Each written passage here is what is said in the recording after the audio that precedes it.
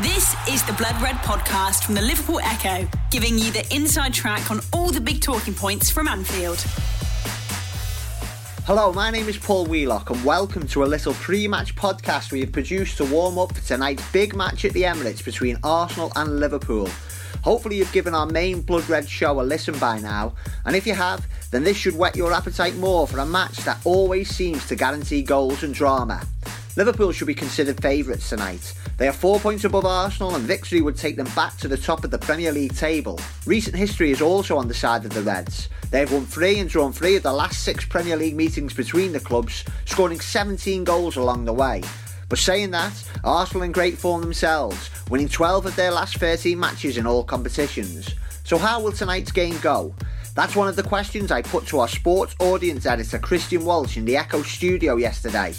My chat with Christian kicks off this podcast, and then you'll hear audio from the manager press conferences that also took place yesterday. Liverpool boss Jurgen Klopp talks his side's start to the season, what he makes of the Gunners, the latest injury news from the Reds camp, and the different systems he has used so far this season. And then you will hear a little bit from Arsenal manager Unai Emery. Thanks for joining me, and we'll be back after the match with our post-game podcast. An Anfield Plus podcast from the Liverpool Echo. I'm joined by Christian Walsh now. Christian, you okay? I'm not too bad, Paul. How are you? Yes, I'm good, mate. Looking forward to this match on Saturday night. And I think the last time we spoke was 2 weeks ago, wasn't it? Before the Huddersfield game. And back then you were saying that Liverpool really needed to win these 4 league games going into the next international break just to keep pace or keep ahead of Manchester City. So far, so good. 2 wins out of 2, Huddersfield and Cardiff. But how big a test do you think Arsenal will be for Liverpool? Well, this is undoubtedly the biggest test of this period, most certainly. Liverpool have navigated the first 2 league games and also the Champions League game with Red Star Belgrade expertly, really. I know the result against Huddersfield was good, but the performance maybe less so. Cardiff and Red Star, you got a little bit of both in terms of you got a good performance in parts and you got the results that you want in terms of 8 goals in 2 games. It looked a little bit more like the Liverpool of last season. It'll be an interesting one against Arsenal. It's most certainly the biggest test so far. It's probably Liverpool's biggest game since the Manchester City game, undoubtedly.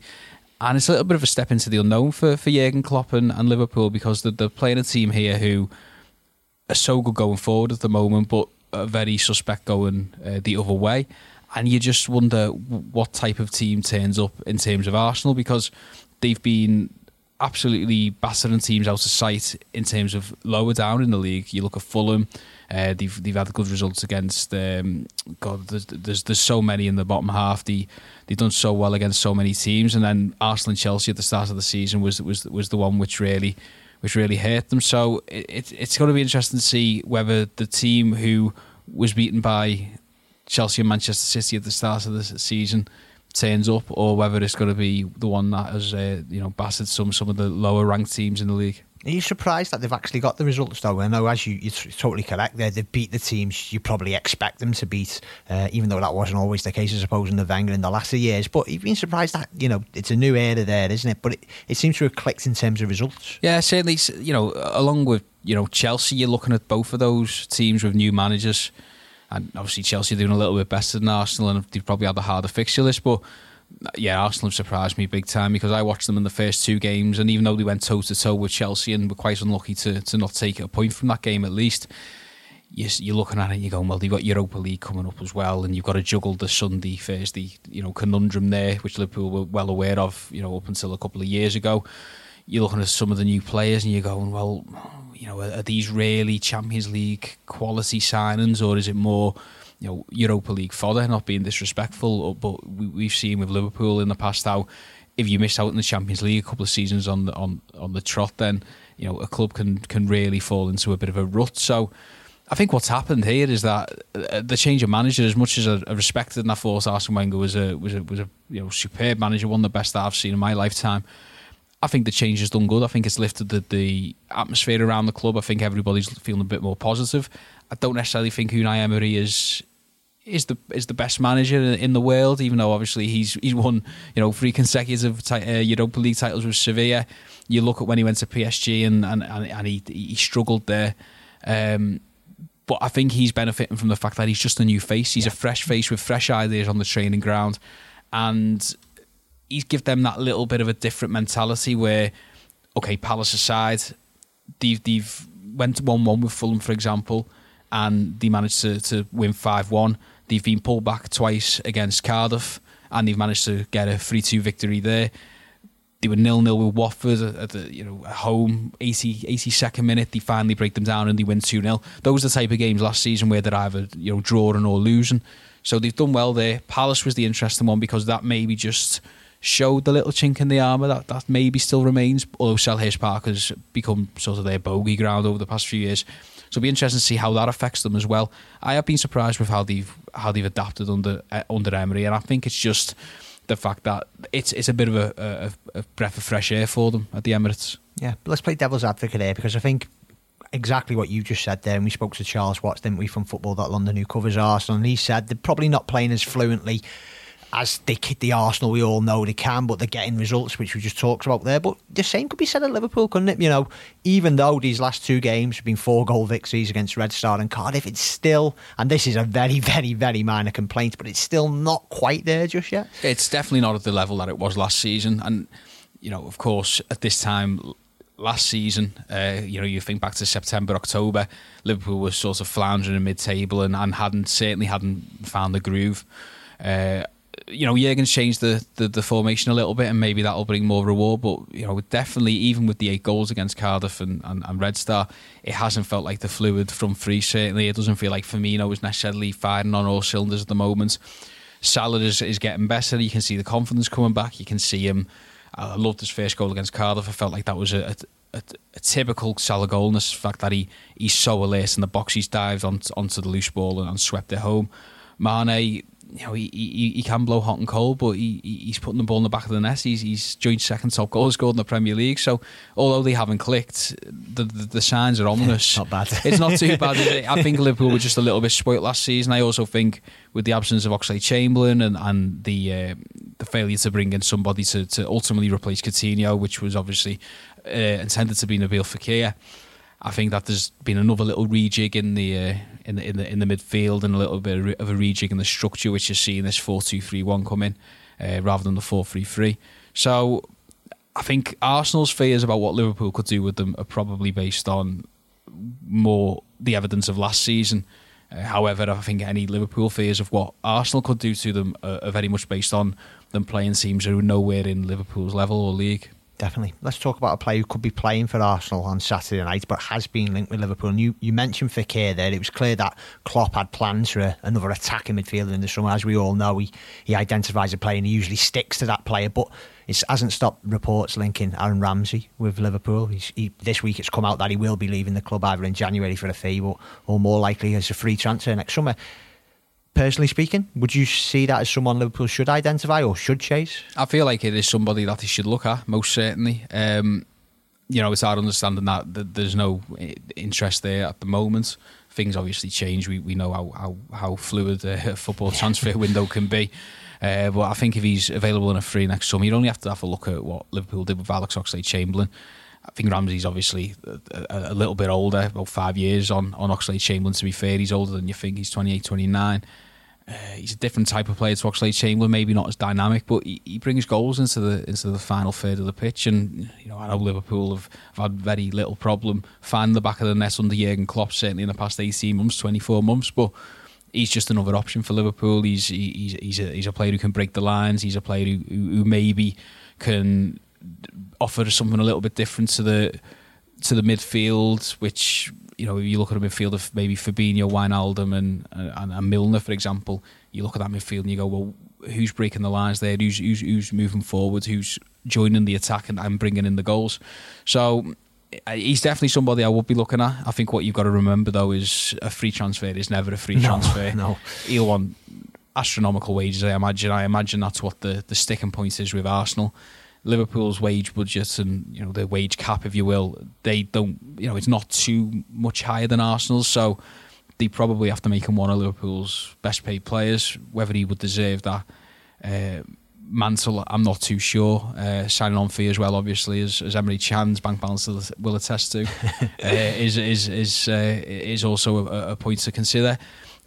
if the deal's right financially for Liverpool, I think he's somebody that they should look at. But one thing's for certain, if Jurgen Klopp isn't sold on him, he's not going to just stockpile players for the sake of it. If Aaron Ramsey can't do something for Liverpool that he feels like he doesn't have at the moment, he won't be coming to Anfield. Just to come one on the current midfield, we know that Henderson and Keita will be out. Jurgen Klopp said that in his press conference on Friday. How do you think he might line up at the Emirates?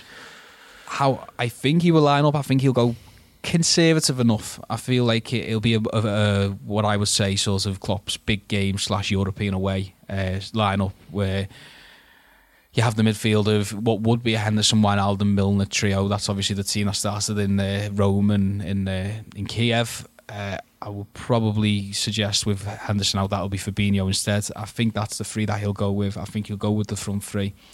And I think he will probably go with Van Dijk, Robertson, Alisson, of course. And I've got the feeling he will opt for the Gomez Lovren back right-hand side of the back four. I just feel twofold. Number one, they kept the clean sheet against Manchester City, albeit with a late Riyad Mahrez penalty miss.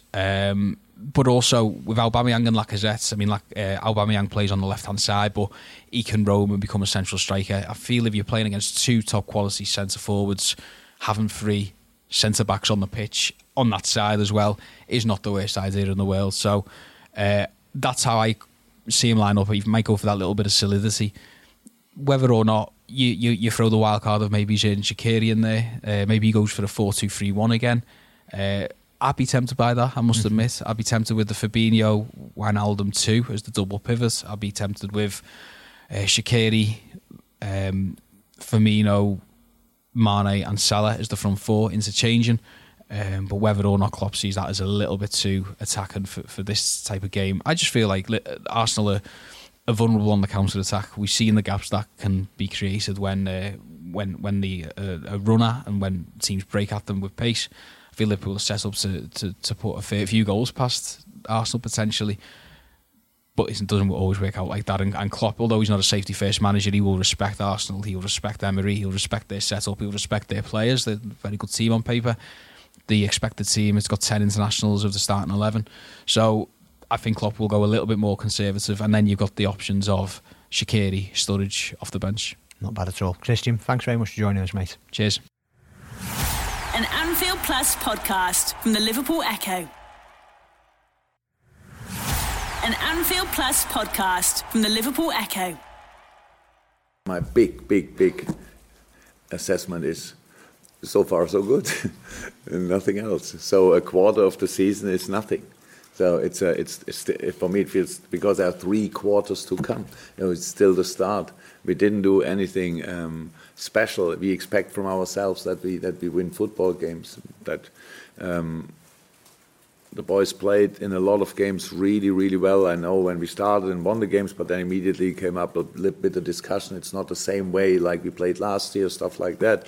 But we stuck to our plan. We did what we had to do, and that's what we still try. So, and I always said, as long as the boys, all of them are fit, or the majority of them are fit, then we have a really good football team, and having a good football team, and playing for a massive club like Liverpool means you go in pretty much each game, at least with a big chance, and for sure with a big wish to win it.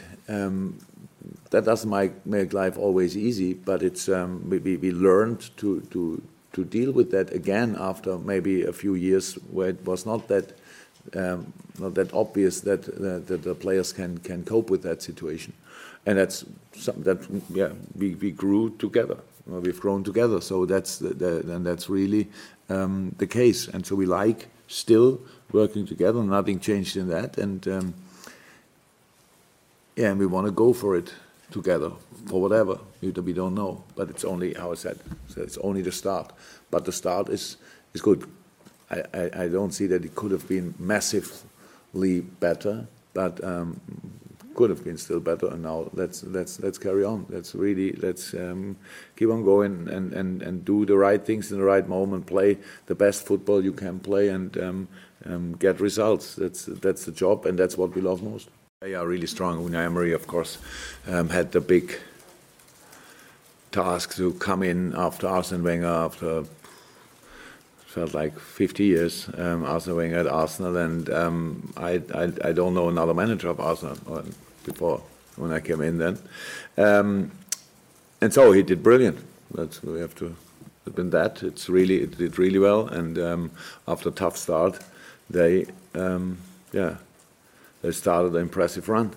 That's how it is, and hopefully they're not still in it, to be honest. But it will be a very, very interesting game for sure. They are good organized and clear plan, good in counter attacks. All what they can do quick is outstanding, but good in small spaces as well. So it's a tough game, and they nobody made them a present and gave them points, so they had to work for it, and they deserved it. And so we need to be ready for that for sure. And if it's really good, but is probably start of the week, he will be back in training. Naby, end of this week. Doesn't make a big difference match-wise, but it's that's how it looks. It's nothing really serious. It's a kind of not sure, inflammation in the tendon here, though. It's and that's pretty much all. It was only protection. The pictures you saw were only protection, so it has no influence. In football, not too serious injury takes still 2, 3, 4 weeks. So that's then we were lucky if you have an injury like that. That only means in the Premier League 20 games. So that's how it is. So that's the situation. No, they are completely in time, if you want, and so it's like we expected it, and so there is no. We didn't have to rush it. Actually, we couldn't, but there was no reason for trying it, and so that's all. They were. If the next game would be next Friday, then probably both would be fit. But now the next game is on Saturday, and then the other one on Tuesday. So that could be a bit tight. Our players shouldn't lose rhythm. If you change this little bit of a system, it's not that we play only with 2 in the back and 8 up front or something like that. It's really not that massive difference. It's a system is therefore to bring the players in their most comfortable position. But if they stay in that position, it's quite a boring game. So it's maybe they have to move, they have to do different things. You have to bring them in. You need to create a formation for defending where everybody knows what to do, and for offensive things you need to find a formation where they really are then in their best area on the pitch, and we can do that in different ways, obviously. But it's we have a squad. If you think about the number of midfielders, when they are all fit, for example, then it makes sense to bring a few more midfielders with different offensive jobs to do then, that's we are not that stubborn system-wise. We were never, and even without you maybe seeing it, I don't want to blame you for that. But we played already diamonds in this season, and nobody spoke about it afterwards. So it's not a big. For us, it was a diamond. Obviously, it was not that obvious afterwards. Otherwise, there would have been big stories about that. So we try to use the players in the best way and give them the position where they can shine. An Anfield Plus podcast from the Liverpool Echo. And I think it's a very, very difficult game, very difficult team. But for us, is for going to success, attacking the success against them with our quality, our performance, and also with our spirit. This team is developing a lot with Klopp and with signing a new players in the last year. And this team 3 years ago, they were playing the final in the Europa League, and their development is last year to play the final in the Champions League, and now for us is a big example for how you can improve also in your way, and with a lot of respect for them. Also, I think we can play against them with our performance and also with our possibility.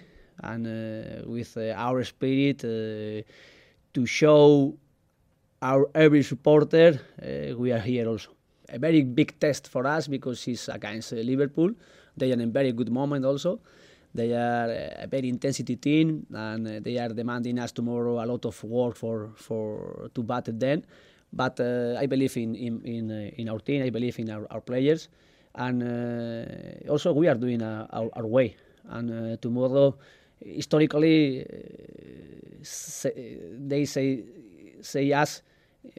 A lot of goals normally is in one match between Arsenal and Liverpool, and the most important also for us is every supporter can enjoy this match, but we want to enjoy winning. You've been listening to the Blood Red podcast from the Liverpool Echo.